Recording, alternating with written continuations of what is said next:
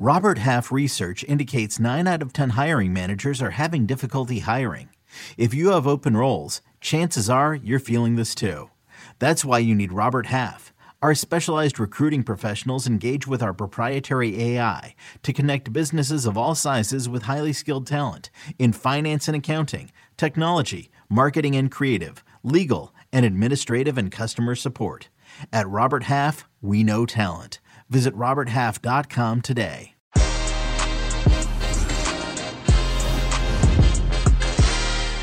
North London is red. Arsenal take 3 points against Tottenham. We got Man City beating Fulham. Manchester United beats West Ham. Leicester City destroy Sheffield United, and much more in the Premier League. In our weekend recap, we have Serie A, La Liga, Bundesliga, and much more. Jimmy Conrad and Heath Pierce joining, of course. Que Golazo weekend recap begins right now. Hey, everybody, we want you to compete with us in a bracket challenge game because March Madness is here. I'll be in there. Jimmy Conrad will be in there. Heath Pierce will be in there. We're going to get everybody in there from Que Golazo, and we want you as well. Join us at cbssports.com/Golazo brackets, and the winner gets a prize. And who enters just one pool, by the way? That's crazy talk. You can also create a group to compete against friends and fill out your bracket for the chance to win a Nissan Rogue and a trip to the 2022 Final Four. You can play on the CBS Sports app or at cbssports.com/Golazo brackets. March Madness is here, and so is Que Golazo. What's up, everybody? Welcome to Que Golazo Weekend Recap. And of course, as always, with me is Jimmy Conrad. Jimmy, what's up, man? What's up, guys? How's everybody doing? Very excited to get after it today. Like always, great energy because there's so many great games to talk about. You always bring it, brother. All right. And with us, of course, as well, Heath Pierce, a very happy Heath Pierce, I am sure. How are you, HP? I'm doing great. Plus, Jimmy had some real good music in the waiting room before we started this thing, so I'm vibing right now. Yeah, he had Gangster, some work from Gangster. I love it. And let's get to work, as Gangster would say. Everybody, let's get into it. Let's begin with the Premier League, and let's talk because Heath is here. We're feeling in a good mood. Let's do it. North London derby. Arsenal win 2-1. Against Tottenham. A really entertaining game, actually, I thought. But Arsenal come out victorious, a key victory for Mikel Arteta and co. Heath, let's begin with you as the Arsenal fan. Let talk to me. How did you like this game? Yeah, I loved it. I thought it was a really complete performance from Arsenal. I think that's what leaves Arsenal fans something to be desired, right? I think when I went into this match, the thing that I was most excited about is, Gareth Bale in a North London derby. This is really fun. I like it. You know, he's been good lately. Didn't really care so much about the result as much. You know, both these teams, it didn't have the same excitement as it usually does for me because, both of these teams are usually fighting for European spots. Not to say that they aren't at this point, but my ambition going into this was more of like, what's something I can, sink my teeth into. But Arsenal was really good. And they shut down a lot of the strength and attack that Spurs are capable of bringing, especially in North London derby. So overall, a huge win for Arsenal.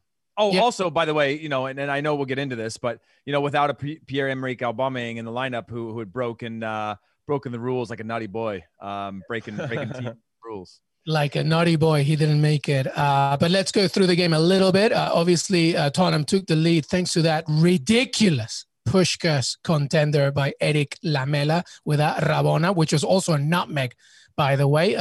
But then Arsenal came crawling back with Martin Odegaard equalizing. And, of course, at the very end, they get that winner. Jimmy Conrad. Hi. Talk to me about this game. Hi. How are you? I'm good. Good. Happy to be here. Give me your key. We're going to get back and forth into this game. Sure. So, yeah, but talk to me about this game. What'd you make of it? I thought, to Heath's point, I thought Arsenal were very good. The full 90 minutes, they were very good. Well, let me say, I'll take that back. The last 10 minutes was a bit nervy, but that's to be expected, I think, in some ways, when even though Spurs had 10 players at that point, they were going to push reckless abandon. They were just going to go for it and see if they could get something at the end. They nearly did with Harry Kane hitting the post. What I'll say, though, what I really liked about Arsenal were their first half. They were very good at creating numerical advantages. They were forcing Gareth Bale and Heung-min Son, before he got hurt in the 19th minutes, to defend, to go out and defend. And so they created these numerical advantages, and Tierney did up Matt Doherty. I don't think Matt Doherty, who is a lifelong Arsenal fan, by the way, and he had to delete all of his tweets that said he loved Arsenal before signing. Aren't we all, Spurs. Jimmy? Aren't we all? Well, deep down, I think we are, Heath. I think we all are harboring some closet love for Arsenal, just given all their success in the past and the glory years. But Doherty was not good for me. But in fairness to him, he didn't have any help. So when you have to deal with Smith Rowe, who's kind of in that pocket next to off of one of your shoulders, and then you got Tierney bombing around the side to overlap, it does get quite difficult. And if you don't have a winger who's out there doing at least the bare minimum, it's going to be a long day at the office for you. And it was a long one for Doherty. But fair play to Arsenal. I thought tactically they were a little bit more astute. I was really disappointed in Spurs, despite the fact that they were up 1-0. They had scored 4 goals in 3 out of their last 4 games, and they come back into this one and sit back. Like, why not just release the hounds, man? Just go try to step on their throats, go get after it. You had some momentum, especially going forward. Gareth Bale in particular, like, let those guys go, let them be free and push up a little bit higher. But Jose Mourinho's tactics almost worked, though. Let's be honest. If Arsenal don't get that goal right before halftime, then Jose Mourinho once again says, listen, I play these negative tactics. He would never call it negative tactics. And I'm still up 1-0. And it just doesn't seem right and counterintuitive in some ways. But so I'm glad Arsenal scored. They were the better team on the day. I thought they deserved to win. And Spurs now have some issues, not only with trying to figure out their identity still. Like, are they the ones that score 4 goals a game, or are they ones that sit back in a game where they should push? Now they have Heung-min Son that's hurt. Gareth Bale, which version of him is going to show up? I don't know. So there's all these different things. But I really, really pleased for Arsenal. It's only 1 loss for them in their last 8 games in all competitions. Maybe they can find themselves maybe sneaking into a last European spot. But I wouldn't get too. Just want to be better than Tottenham at this point, right, Heath? Yep. Yeah. No, Arsenal, well done. They're into 10th place, massively into 10th, and on same points against Aston Villa, who are ahead of them on goal difference, and the fact that they beat them twice. But Heath Pierce, hey, listen, question for you. Alexander Lacazette, the penalty. Was it a penalty? I mean, you're asking me? Yep, I'm asking you. Of course it's a penalty. Of course it's a penalty. No. Talk to me as a defender, Heath. Is that a penalty if you're a defender? When Arsenal's playing, or listen, I don't know why are you guys putting me on the spot here? There's wants and needs, but yeah, no, I think I agree. As a defender, no. But I would be so pissed if that got called against me, because it was clear that Lacazette flubbed it. It was going out for a throw-in. I think it wasn't even going out for a goal kick. It was going out for a throw-in. That's how bad he missed it. But you could see why I asked the question, because it's clearly that Lacazette absolutely missed it, and on that miss, his motion made him fall. But Davinson Sanchez did himself no favors by being quite full with it. But in the age of VAR, you could look at that. So asking you again, Heath Pierce, as a defender, was it a penalty? No, absolutely not. But this is the same conversation as you have with goalkeepers, right? So often you'll see a goalkeeper come out, scissor with his legs, and get somebody's body and get away with it, or come out and be big where their legs are open and they're going shin height. You saw Cristiano Ronaldo's penalty today, same thing. He takes a horrible touch, right? But now they're starting to call it more on goalkeepers for, you get that touch, you kick it into the seventh row, but the goalkeeper gets you after because you're drawing it. Those are the kinds of things, and we talk about it a lot. Circumstantially, this is the feel of the game. And I go back to like when Luis Garcia was saying months ago about, hey, it'd be good to have a player in the room to be like, no, he's drawing it there, because it's this idea of like, if I can just get to the ball first and then you tackle me after, it doesn't matter where the ball goes. It doesn't matter how long or bad the touch is, where it's going, how far out it's going, or any of those things. It's just about the fact that you hit me after I touched it first. And while I do think, again, those types of things are going to continue to happen, and yeah, there is a danger and reckless challenges that do take place there. When you're a defender or you see a goalkeeper do that, and you see him hit the player, and then you look around and you see the ball is nowhere to be found because The guy was never even trying to finish it. He was never trying to get a touch. Those are the things that are certainly frustrating. But on a day like today, I tend to be a little more lenient towards interesting. Interesting on days like today. Yeah. Jimmy, anything to add on that? Oh my, of course I do. So listen. The Jordan Pickford, when he crushed Virgil van Dijk to end his season, there was nothing called on that, right? It was just a goal kick afterwards. No, yeah, it was nothing. Okay, good. I just want to make sure I understand that, because I think this is where we get frustrated as fans, because that's essentially the same play. Van Dijk gets to the ball first. Pickford absolutely crushes him. You know, no guy's out for the season. Obviously, that's secondary to the play itself. But the lack of consistency with these referees is, I think, what gets us most frustrated. If you're going to call something, then call it the same throughout the whole season, and then everybody kind of knows. But when it's like this, this, and then, well, now I'm going to call it. It's just, that's where we all get frustrated. From a defensive perspective, that is not a penalty. However, Davinson Sanchez, all he has to do in that situation is just get an arm on Lacazette. Just give him a nudge. Just let him know that you're close enough to if he takes that extra touch, you are then going to tackle him. For him to leave his feet in that, yes, it puts him at risk, as you mentioned, especially with VAR, to have it be called back. They definitely were hard done by with regard to that with Spurs. That said, over the balance of the game, I thought Arsenal deserved the points. Oh, if only because they tried to win the game. Spurs are just sitting back and hoping they win the game. And I hate that. And that's what I don't like about Jose Mourinho's teams and tactics sometimes. You have the talent, just go. But anyway, that's the thing. Go ahead. My thing is that they rested all these players for this game. Exactly. And then they came out and sat back. You don't need to rest players if you're just going to sit back. The players are already resting. You know, and I know, not to disrespect sitting back, because anybody who's played in any sort of defensive system, it is a lot of work. It is. When you have to be dialed in mentally. Physically, maybe you're not moving as much, but mentally you don't get to shut off when you sit in blocks, and, you know, it's not like a passive type of defending thing. But yeah, you rest players to come into this game. Come out flying. Take some risks. And the last thing, my final note, by the way, because I know I jumped in and interrupted here. I like Odegaard at Arsenal. That was my point. Yeah. So that's my point. My point is, when I look at this lineup for Arsenal, Smith Rowe, Odegaard, and Saka is the future. And if you can't lock in Odegaard, you got to find somebody who's like him, because that has really changed their team in so many different ways. That youthful exuberance, that willingness to try things, I think has made Lacazette and Aubameyang both look younger in some ways, because they're around this enthusiasm, this energy that these young guys have, and this they're not afraid of anything, these three. And I think that's really changed the balance of the team. And when you have Thomas Partey and Xhaka really learning how to sit and work together as a partnership in front of that back four, and you got those guys bombing forward, Arsenal are only going to get better in this system. Especially, I thought Gabriel was immense today as a center back. He was our best player, I think. Yeah, he was very good. David Luiz, when he plays within himself, obviously very solid as well. So, yeah, lots to unpack there. We haven't talked about Pierre-Emerick Aubameyang. We should, because there's speculation as to why he didn't play in this at all, or didn't start. Apparently he was late. I guess that's what we're speculating. That's what Andres Cantor said on Telemundo Sports. So I'm wondering that, you know, from his reports so I'm wondering if that's the case indeed, that he was late to a meeting or the last training or something like that. For me, and I want to get Heath's take on this, I don't think that is the first time that's happened. I don't think you punish somebody of that magnitude within your team if that was the one time that he just happened to be a few minutes late to the bus, or 5 minutes late to the bus, or whatever it is.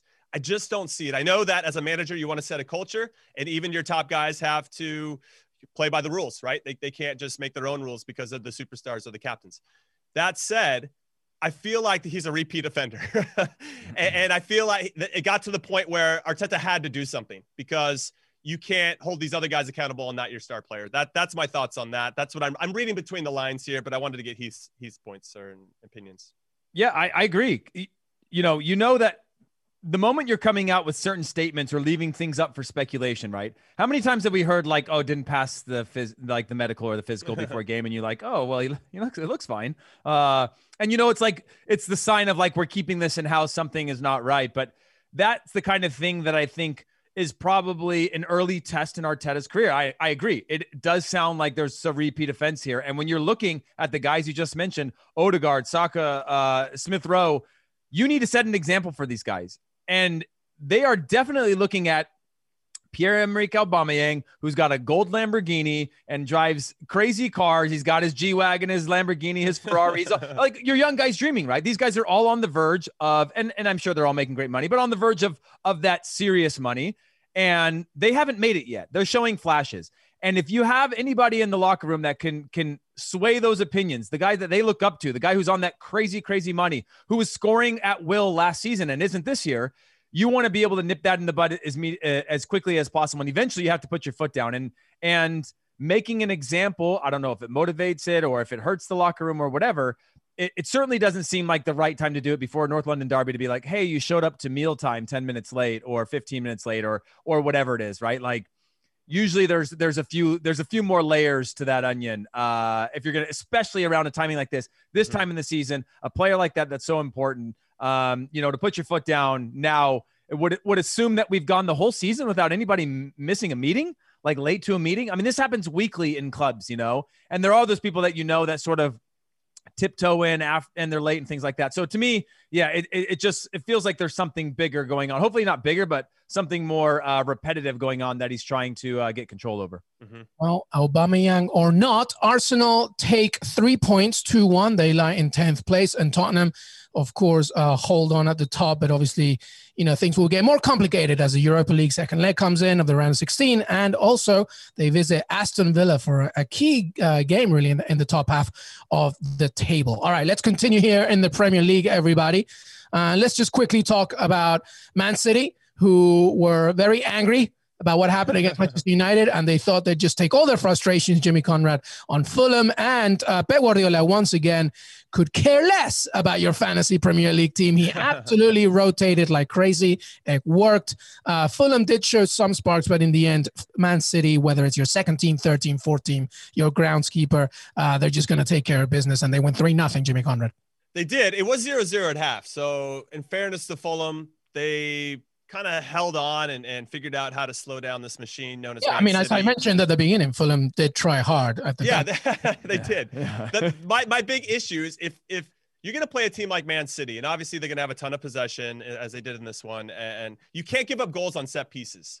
And they gave up a goal on a set piece 2 minutes after halftime to John Stones. If you're going to lose to City, make them beat you because of their quality in any other area of the field. Don't piss the ball away like we saw Fulham do for the second goal. Don't piss the ball away again for the third one, which leads to a penalty, which gives Sergio Aguero his first goal in the Premier League since January 2020. Don't do those things, and then you might give yourself a chance against Manchester City. Well, the second and third goal, I'll give you that. But the first one, that was a good ball in from Joe Cancelo. I mean, it's a great ball. You had Areola rooted at the spot. That's a tough. The second and third goal, I'll give it to you. But the first one, that was a pretty good ball. It's still a set piece. You got John, for me, and Heath knows this. Set pieces have nothing to do with talent. Nothing. Absolutely zero to do with talent, and everything to do with desire and concentration and focus and an attitude that I'm going to get to this ball before the guy that I'm marking is. And I'm going to do my job, and I'm going to be ready for the next ball when it's ready. When you're getting beat to those spots by Man City players, that's just, you're not going to win games. And so with all due respect to Fulham, you can't give up goals like that. And I remember we played against Germany. We had, Heath, did you play in that game? Again, in 2006, before the World Cup, we played against Germany in a friendly at the Westfalenstadion where Borussia Dortmund play. And we was 0-0 at half, and they got booed off the field. Jurgen Klinsmann was coach. Yogi Love was the assistant. And we came out at halftime going, all right, we might have a chance in this one. These guys are getting booed. Even though we weren't playing well, we still were in it. And they scored 2 minutes after halftime because Chingy, ball went between his legs and somehow deflects into our goal. And that was over. We were done. Just like this game. We tried to do too much. We're trying to play our way out of it. We lose 4-1. 0-0 at half, we lose 4-1.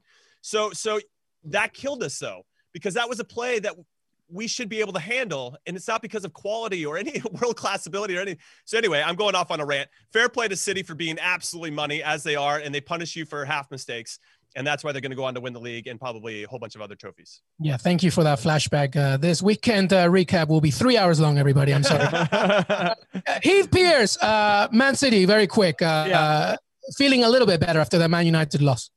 Yeah, I mean, they rotated the squad with 6 or 7 players or whatever. Jimmy, I only lost 1-0 in that Germany game, by the way. Because I came on late and Ballack had a dunk. I remember thinking wow, these guys are good. But no, I think City. Yeah, Fulham had actual chances. The only thing that I'll say is Fulham had real chances and real opportunities, and they didn't really give up much. Like City didn't have much in the first half, and that was where, the real swing happens once they get one on you. And I do think they were always going to have their chances, and I don't think Fulham really ever had a chance to win this, but they could have zero shots on goal, Heath, for Fulham, by the way. Yeah, shots in total. But like they were in and around the goal in the first half, a decent amount, It was 0-0 at halftime. I mean, that's only, listen, you go in the dressing room 0-0 at halftime against Man City, you're doing something right. Yeah. Okay. And the last thing I'll say is it is a mentality thing where you set your line. If you're not good, you got to sit back deeper when you set your lines. You have to be on the same page. You can't challenge anybody who's, it's a mentality thing. It's either you or me. We're going to get to it first. And I've got to find a way to stop you from getting to the spot you're trying to get to because you are trying to score. It's a mentality. And I wasn't very good at that mentality. I will say this though. And Jimmy, we talk about this all the time during the week about tactics and formation. Something that I was I liked a lot is that Pep used all his three main center backs in this one. He started Ruben Diaz, he started Stones, Laporte, he put Cancelo on one wing, Mendy on the other one, and then this sort of triangle where, Agüero would kind of drop a lot, and then you would have Rodri and Bernardo Silva, and then Ferran Torres and Gabriel. It was like another, let me see what else I got in here. Which is, scary once again for everybody else. He probably made it up on the spot, like 2 days in training. What'd you make of it? Yeah, with regard to the formation, I think we're seeing somewhat of a trend from a 4-3-3, which was very fashionable for a while, to a 3-1-4-2, or a kind of a where you have the three center backs like you're talking about, and then you have these wing backs. It's becoming very fashionable to play this way. Cancelo and Mendy were the two guys here. We saw it with Madrid this past weekend because Sergio Ramos came back into the team. So they had Sergio Ramos, Nacho, and Varane. And then they let Vasquez and their other Mendy bomb forward from there. And it's really creating these numerical advantages in certain ways, whether they try to find that numerical advantage centrally or out wide. And obviously, with the way that Pep plays, he tries to identify and sign players that have a high IQ for the game so that they can just be plopped anywhere and know what to do and how to play and where to move and how to press. And so he has this benefit of that to adapt and morph his formation, probably in game, right? So we're probably, he would be listening to this podcast going, well, yeah, I started in that formation, but after 20 minutes, we moved into something different, as we adjusted to Fulham. So it's nice to have the plethora of options, as you mentioned. And the depth that they have is why they're going to be in the running for up to 4 trophies this season, for sure. Yeah. All right. Just very quickly here, Heath. Sheffield United, Chris Wilder said, he's gone, no longer the manager of Sheffield United. Everything that he's done for that club should be remembered, especially bringing them to the Premier League in the first place and that great run last season. But manager-less Sheffield United lost 5-0 against Leicester City, who really went out and made a point to make, I guess, against a very down on their luck Sheffield United. What do you think about just Wilder overall and what he's given to that club? And, I just think I think he deserves a quick mention because he's one of those managers that has stuck around with a club and kind of took them to the promised land and now, no longer with them. Yeah, and during a very, very hard period, right? Wasn't like there was free spending for him to be like, I'm going to go and build myself a sustainable roster that's going to, right, make magic this season. Clubs are hard hit, and all we talk about is like, poor Barcelona are going to have to sell off their players because of the debt. Imagine the smaller clubs, and having to build a team in a period like this is really hard. So I think huge respect for sure. Obviously, a loss today, like a 5-0, isn't the best swan song for anyone to be remembered by as we remember him. Although it is one of those indicators that's like, oh man, could you not stay another week? Just one more week. Could you not stay, to the half line? I mean, they almost made it to half too. And then it rained goals. And now I look back to last week and I think about the most underrated player that we were talking about and saying Iheanacho should have been. Yeah, what's really annoying, man? I was ready to clip him for my fantasy. I was like, nah, leaving. I picked Bamford and he gets hurt. I know. I have Bamford as well. I wanted to say that Sheffield United had never lost more than by a 3-goal margin under Chris Wilder. And then the day that the game after he leaves, they lose by 5. It's not a coincidence. No, absolutely spot on. It's not. He brought a lot to that team aside from just getting them ready during the week. So, but it is by mutual consent. And Billy Sharp did say he felt that it was just, he felt that it was coming at some point. So, but we'll see what happens. Surely they are going down, and we'll see what happens in the seasons to come. All right. Hey, everybody, we're going to stick around here. I want to keep talking for a second because Manchester United, as we're talking, is leading against West Ham. Scott McTominay with that win. Manchester United on course of a tough run here, Jimmy, because obviously AC Milan, that draw, then the West Ham, and then they got Milan again.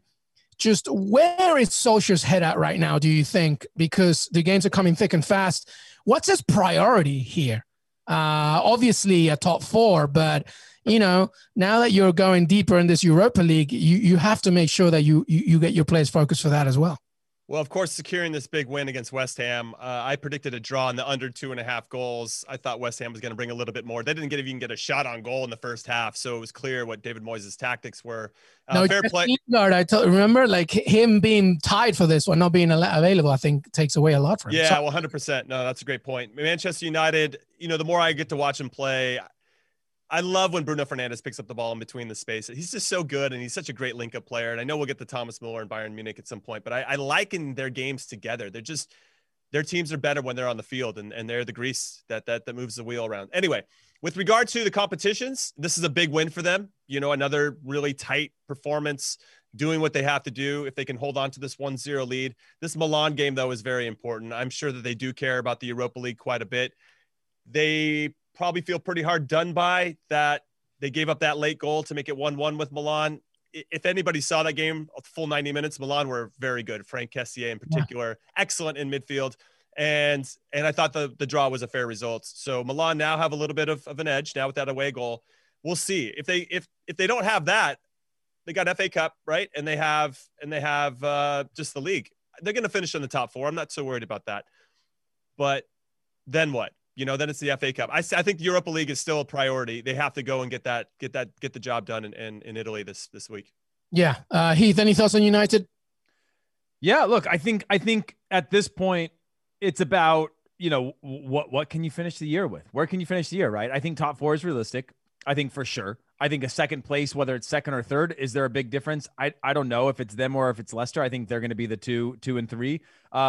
But finishing second behind another historic run of a Man City, I think is a respectable thing. And like Jimmy said, with Europa League, you've got to go for this. You got to have a deep run, and then you can round it out with an FA Cup or something like that. Where I think that's a very successful season. Anytime you say Manchester United, it tends to be a very Celtic Rangers type of mentality where it's like trophy or bust. But when you put it all into context of the last years and the fact that, just 6 months ago, people were wanting Ole out. And there was a lot of sort of just kind of nobody was settling on him as a manager and whatnot. You look at this and you go, okay, this is actually, quite an impressive season overall. So, if they can hold on to this to which I believe that they will, it's still a ways to go to finish the season. But in this game in particular, Rashford and Greenwood both had some major chances early on. And I thought, oh no, it's going to be one of these days where, your players that can be clinical or big saves from Fabianski, who's had a few blinding saves. It's going to hurt them. But West Ham haven't been the West Ham that I've seen in weeks past against this Manchester United team. Yeah, I mean, it's been tough. No, again, the Lingard thing, I think, is something. And by the way, the Bruno Fernandes thing, like he plays every single game. I just, I don't want any injuries to happen to anybody, but you take away that player for a reasonable amount of time from this United squad. I wonder what that kind of team looks like. Jimmy, I know that you wanted to add something. No, I just want to say, because Milan is playing Napoli right now. They're down 1-0 and they're not playing well. They're not getting a lot of chances, and I'm keeping an eye on it here while we're talking, just so I can get little pieces of it. But when I think about the Milan game in the first leg, now I know that Milan had a ton of injuries. They're missing Zlatan and Rebic and all these guys. A lot of those guys will still be missing for leg two. But when you look at United's lineup for that, they didn't start Fred. They went with Matic and McTominay. I think Fred will start the second leg. They had Bailly in instead of Lindelof, and I think that's significant. And then they had Tella starting instead of Luke Shaw. They didn't have their best 11, even though I like those guys. They didn't have their best 11. Daniel James started as well. So I'm curious. I think they're going to roll out all their big guns, get everybody as healthy as possible. Hopefully Pogba's back, and gives them an option. I'm not so sure if he will be, but I suspect that Fred and McTominay will start. And when those two guys start, I think maybe they've lost once, maybe twice all season when those two guys start. Yeah. And I think that quality, no disrespect to Matic, who I think is a tremendous player, he just doesn't cover as much ground as Fred. And I think that's going to make a big difference, especially when we're talking about Franck Kessié, who was so good in leg one for Milan. Yeah, absolutely. Some other results from the weekend before we take a break, by the way, from the Premier League. Newcastle Villa 1-0. One game we both, Jimmy and I, would love to forget. Absolutely terrible game. Leeds United 0, Chelsea 0, by the way. Crystal Palace beating West Brom 1-0. Everton losing to Burnley, who for like 30 minutes, Burnley were like playing like 90s, 70s Brazil. They were just ridiculous. But then again, Everton were allowing them to do so. Brighton beat Southampton 2-1. We've talked about the other games as well. And Wolves-Liverpool is on Monday. So anything to add from those games? Heath, let's begin with you. Not really, to be honest. There you just happy Arsenal one. That's I luckily got all the ones that I like the most at the front end here. So I'll let you guys speak to Newcastle Villa if that's no, we don't want to. Absolutely. I will speak to Leeds Chelsea though. Thomas Tuchel, for him not have lost yet, he's 8 wins and four draws and 0 losses in his tenure. How you draw with Leeds and make that game not boring, but kind of boring, makes me wonder about Thomas Tuchel. Like, he's being very pragmatic, but it's not that much fun. And he's got a team that should be a lot more fun than they are. I will say, though, if you're a Chelsea fan, I like Kai Havertz up top. He had 4 shots. He should have probably buried one of them. He had a good look, waited a little bit too long, but I like him up there. I think that's where he feels most comfortable. And he had a lot of success with Bayer Leverkusen playing in that spot. And then Everton, what are you doing? Losing to Burnley? What the hell is going wrong with you guys? Like, we're all excited that you guys are pretty good. And then you do this. And that's why you're not going to finish in the top 6. That McNeil goal was a world. Unbelievable. Take a bow. That was ridiculous. I will say, by the way, the Chelsea game, they haven't won a game by more than 2 goals. They've been like 1-0, 1-1s, 2-1s since Tuchel came in. And when I saw Leeds, I was like, finally, this could be one where they just open up and I don't know, they'll win 4-3 or they'll draw 3-3, but they might like score a bunch of goals and they did not, turns out. The Thomas Tuchel system is all about adaptability. Just make sure that you're consistent. You adapt yourself to what you're facing, and that's it. You will not get fireworks.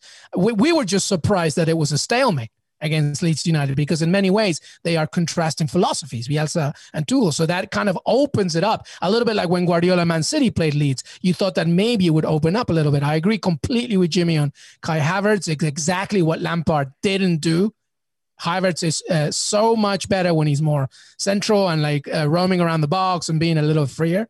Pulisic started in this one, by the way. He started brightly. But Leeds United, I think, held firm. They got a little lucky because there were a few opportunities when they could have scored. But in the end, Chelsea 0, Leeds United 0. By the way, Manchester United did win, so 1-0. So there you have it. All right, we're going to take a quick break. When we come back, the rest of Europe, including La Liga, Serie A, Bundesliga, and much more. Que Golazo weekend recap. We'll be right back. Do you need help filling out your bracket? CBS Sports HQ has got you covered with nonstop coverage of every game from every region of the NCAA tournament. Leave it to the experts this year. I know I will. We know you might be rusty after taking last year off, so make sure that you stream CBS Sports HQ all week long. March Madness, baby! New CBS Monday. NCIS is back. We need all hands on deck. So grab your gear. NCIS! And join our elite team. What are the charges? Murder. New cases to be solved. Double tap to the chest. Same caliber as the murder weapon. And new criminals to catch. That's the bomb maker.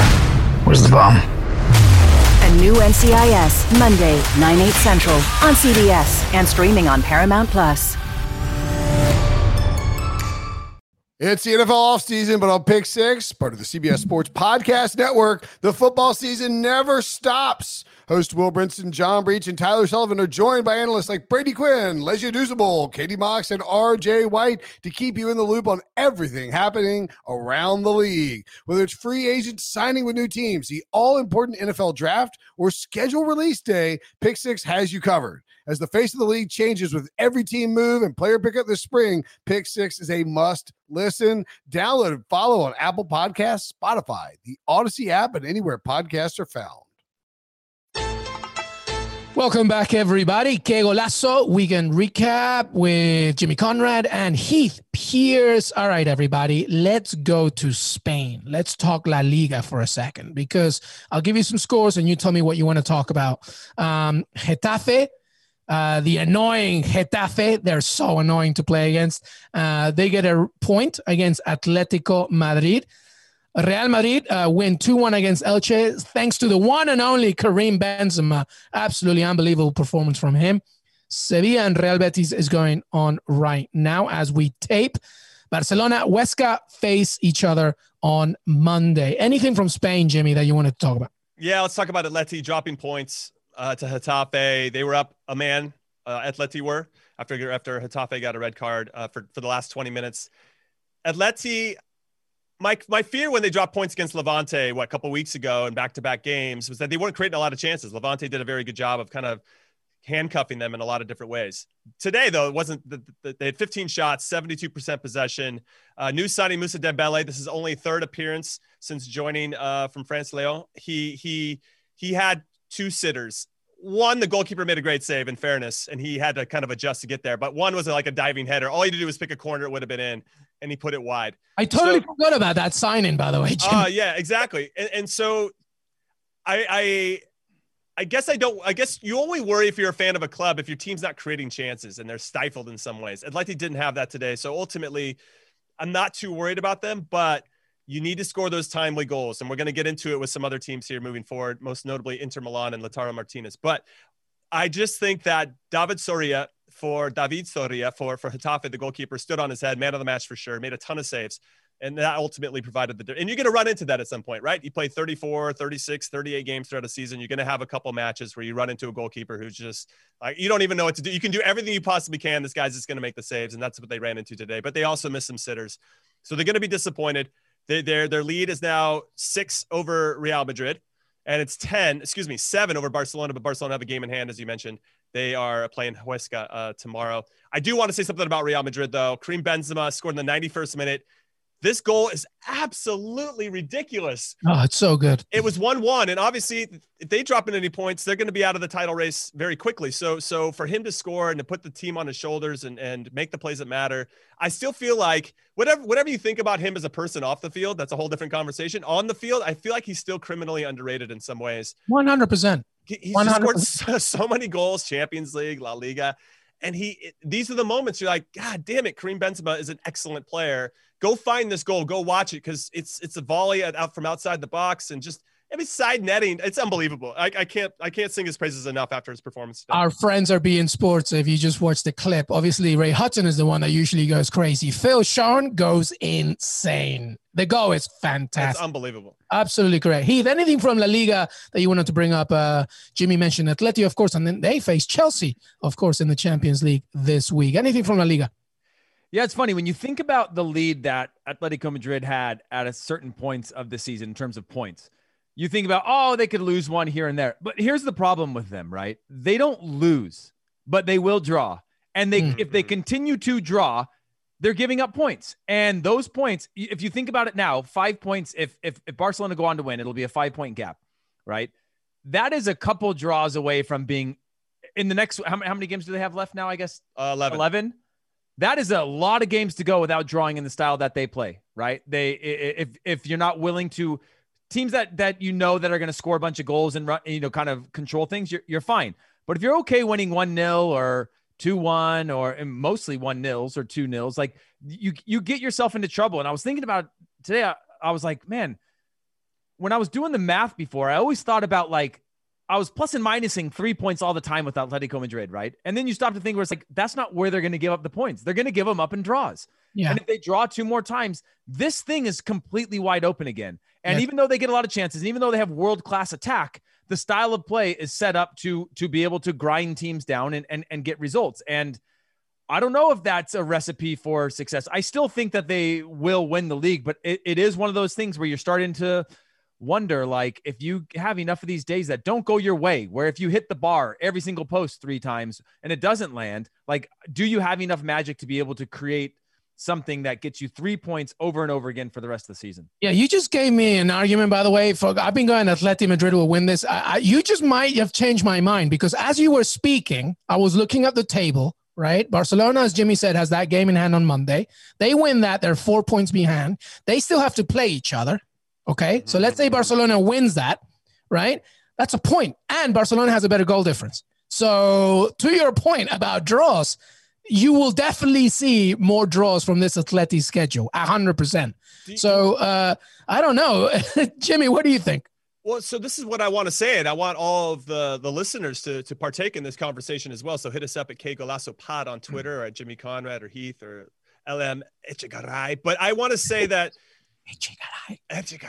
Will, if I was if you're a fan of a team that has a chance to finally win the league and kind of break through this 2-horse race that La Liga is, I don't think I'd want to be distracted with the Champions League. I don't think I'd want any midweek competitions to worry about. I want to have all my focus and drive and energy and enthusiasm towards this. And I wonder, in some ways, if Diego Simeone, the manager of Atleti, is thinking in the back of his mind, if we lose to Chelsea, that would suck, but it's okay, because now it gives us a better chance to win the league. Yeah, maybe. And I don't know. I just don't know. To Heath's point, if they can get past Chelsea, the longer that they're in the Champions League, the harder it's going to be for them to win La Liga. And that's an interesting balance that I think Diego Simeone that's a crazy challenge for them. Especially in the system and the philosophy in which they play. They do a lot of work. They do a lot of running. Yeah, 100%. All right, let's keep going here. By the way, Sevilla is leading against Real Betis 1-0 with in the 60th minute. But let's go to the Bundesliga for a second here, because Werder Bremen loses 3-1 to Bayern Munich. Bayern Munich do their thing, but Leipzig and Eintracht Frankfurt, a point, 1-0. It's probably not going to be satisfactory for either of them. Borussia Dortmund win 2-0 against Hertha Berlin, and Wolfsburg take advantage of lowly Schalke and destroy them 5-0. And if you're saying, why are you talking about Wolfsburg? Well, my friends, they're in a Champions League spot. So they're still in the running for that, which is amazing. Jimmy, thoughts on Bundesliga? Yeah, so first and foremost, I mentioned it a little bit earlier, Bayern Munich. I can't say enough about their team in particular, but Thomas Muller, if you guys, again, I want you guys to find these highlights, watch them. He always makes the simple pass. He always is looking to bring people into the game. And if he can't get a good opportunity, he knows, and so do his teammates, that he's looking for them. And he's looking to set them up with something easy. The guy's ridiculous. And another guy that I think's, not that he's disrespected or maybe doesn't get the credit he deserves. I think he does, but I feel like we should be celebrating him a little bit more. Fantastic player. So Bayern Munich looking good, of course, heading into Champions League games as they do. Borussia Dortmund, Yusuf Moukoko, scored 16-year-old first home game. First goal he scored at home for Borussia Dortmund. That kid's got Borussia Dortmund, just a factory for young players. And then with regard to Leipzig, Frankfurt, both of those teams, RB Leipzig's in second, Eintracht Frankfurt's in fourth. That was always going to be a tough one, I think. And I think a draw was a fair result from the portion of the game that I got to see and all the stats that bear out. So yeah, RB Leipzig, obviously not the greatest response to getting knocked out of the Champions League. They didn't lose, but now they're 4 points behind Bayern Munich. We know Bayern Munich was going to go on to win the league, so it's no big shocker there. We were hoping that RB Leipzig would keep it close, but Eintracht, I thought deserved the goal. I thought that was a fair result. Yeah, I mean, the winner there is Bayern Munich from that draw. 100%. Heath, thoughts on the Bundesliga? Yeah, I think, Hoffenheim continue to sputter. I think Bayer Leverkusen continue to sputter. And when you look at Eintracht Frankfurt, they were on a tear all season long. They've sort of fallen off a little bit, even though a draw against RB Leipzig is a huge result for them. But for the form that they've been in, and RB Leipzig, by the way, have to feel a little bit hard done by the fact that they probably, again, they haven't been playing fantastically. They've been playing a very, maybe it is their version of fantastic, but in terms of the Gegenpress, it can be pretty entertaining at times, and it hasn't been for them. They've been really leaving it to individual moments and grinding out as a team, which I think is an amazing system of play. But when you look at The fact that they're now 4 points behind Bayern Munich, they're out of the Champions League against a Liverpool team that if it was ever going to be a chance for them to continue that journey again, I don't think they were ever going to win it. I don't think Atletico Madrid are ever going to win the Champions League, at least not in this campaign. But those are motivators, right? And they're going to finish safely in second. But this does take a little bit of a divot towards them thinking that they've got this good run of luck right now, so let's just go with it and maybe we can catch Bayern Munich, which I don't think is going to happen.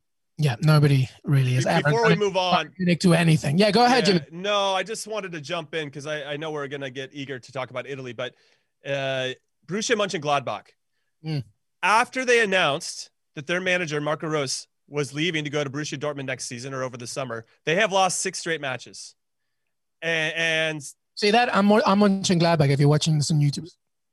Yes, it's unbelievable to me, but also not that hard to figure out, because when you have a guy that's in charge, how do you really buy into what he's saying anymore? Yeah, it's insane. It's insane. Why would you? I know, but it's just like, but now we have evidence.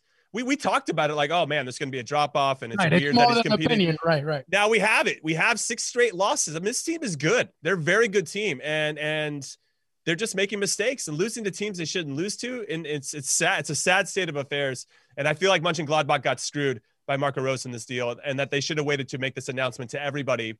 They could have maybe agreed to it behind the scenes and everybody in the front office knew, but to let the players know, yes, I know the players are pros and all that stuff, but when you're a leader of the guys is not buying in, or it's hard. You can't drink the Kool-Aid anymore. Sorry. Yeah, no, I 100% agree. It's the most bizarre thing. And it's one thing for you to say I'm going, but to a club from another league, which is like bad in itself or whatever. But the fact that you're going against a competitor in the Bundesliga is absolutely insane to me. It's insane. It's weird. I don't care if that is the German way and, it's fine. We're all dealing with it's just weird to me. It's absolutely insane.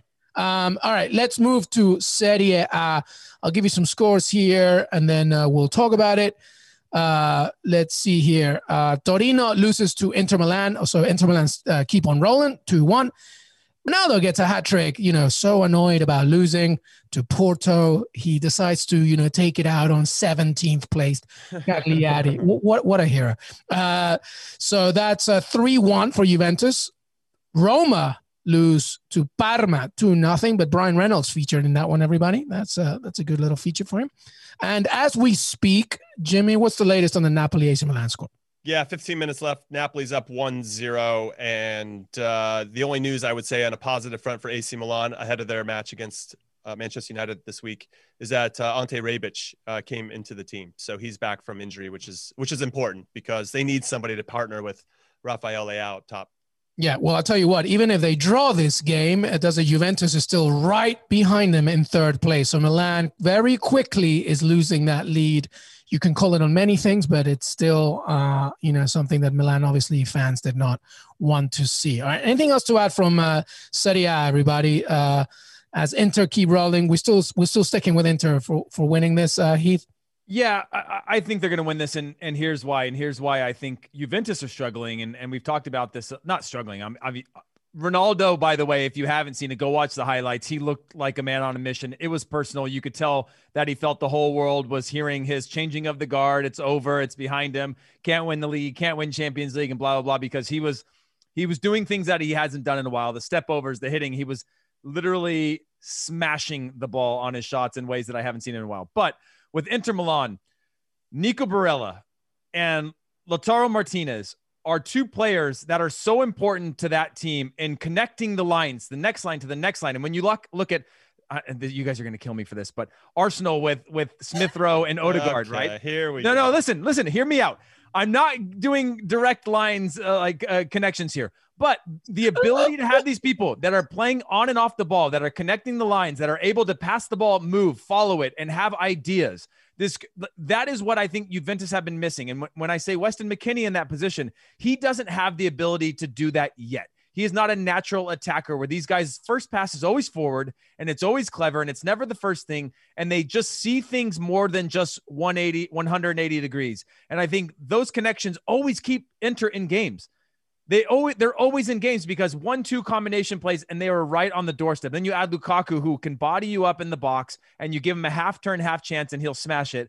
It just, those are like key members of these new types of system that help to connect these lines in the attack and always keep these teams in games, as opposed to needing Ronaldo. Hey, we need you to have a hat trick today for us to win, and we need you to do it in a world-class way. Otherwise, we don't have a chance. No, I think it's a good point. I think what helped Inter tremendously, though, was just the fact that they just need to only focus on Serie A. I think if they had, we talked about Atletico Madrid and the headache that is the Champions League. I think the same thing can be said for Antonio Conte and his system, because it's so in your face. And when you only have to worry about Serie A, it becomes a little bit of a, I wouldn't say easier, but much more applicable plan that you want to put across, because you have like the schedule, you see your opponent, boom, this is what we need to do. Boom, you don't need to worry about traveling outside of the country as much. So that helps. But you make a very good point about the players that Inter has and how they can help each other out.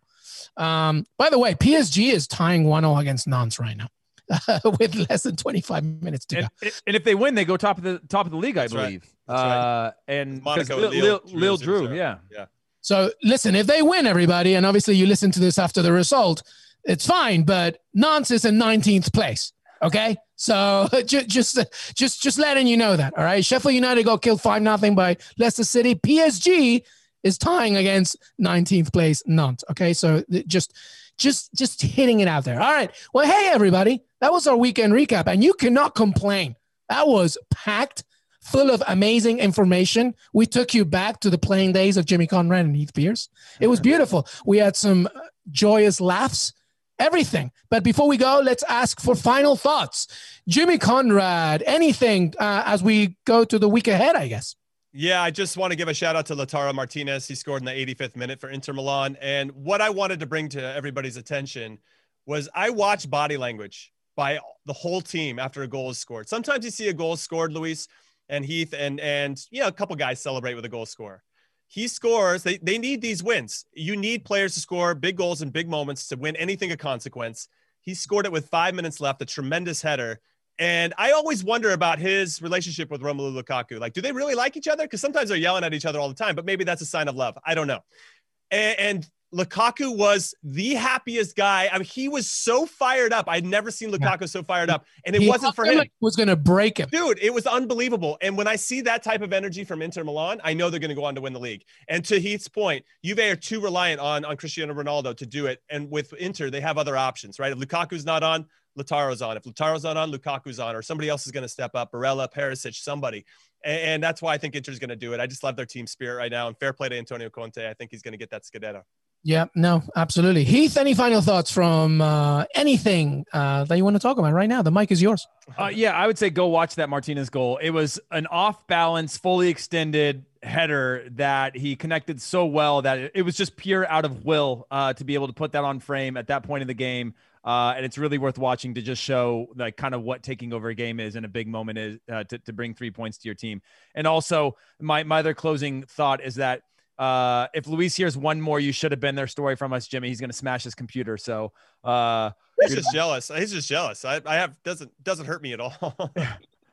Hey, did I say anything? Why am I getting it's Luis texted me in our other group chat that Jimmy's not invited to and was like, hey, leave that stuff out of here. That's like, usually you're the one that shares the stories. I'm the one listening. I came in with my own because I thought it was like for like. Hey, listen, page 7 in the CBS Sports contract. Whatever happens when Jimmy and he talk about let them roll.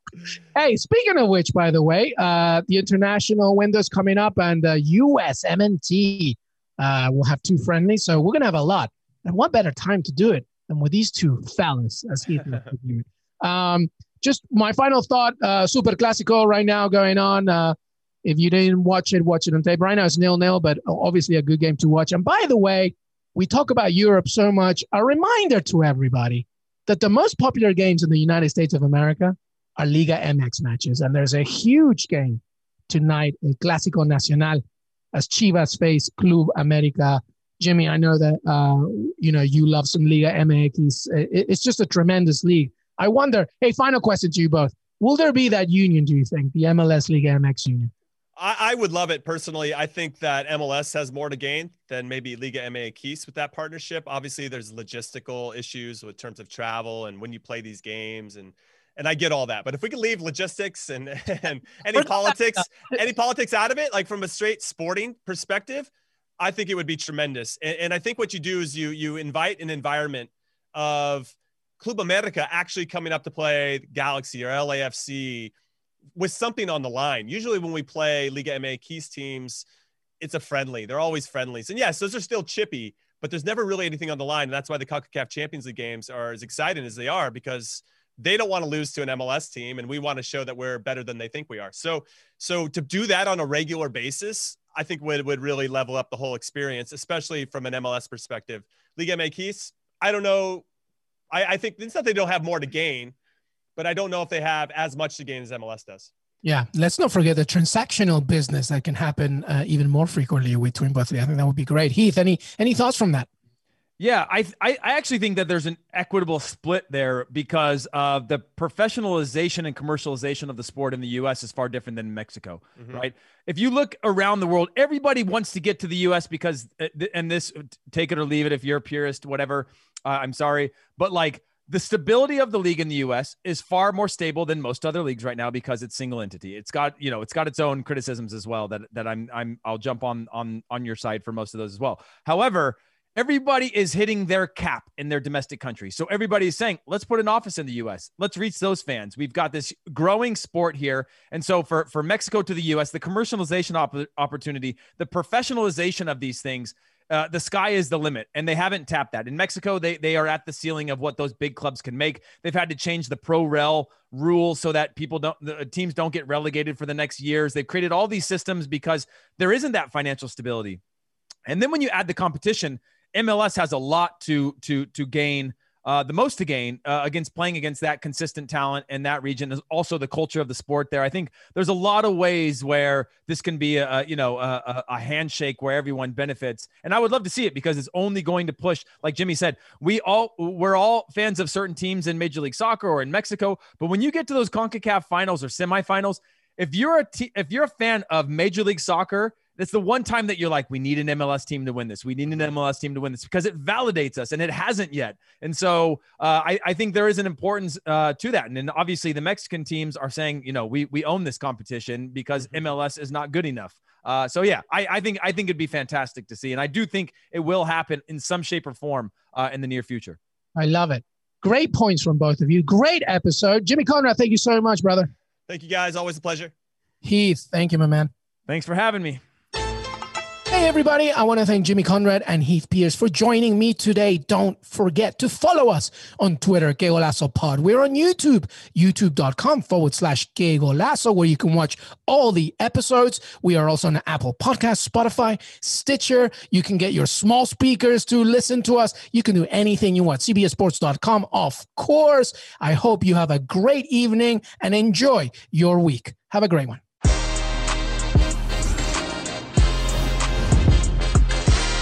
It's the UEFA Champions League on Paramount Plus.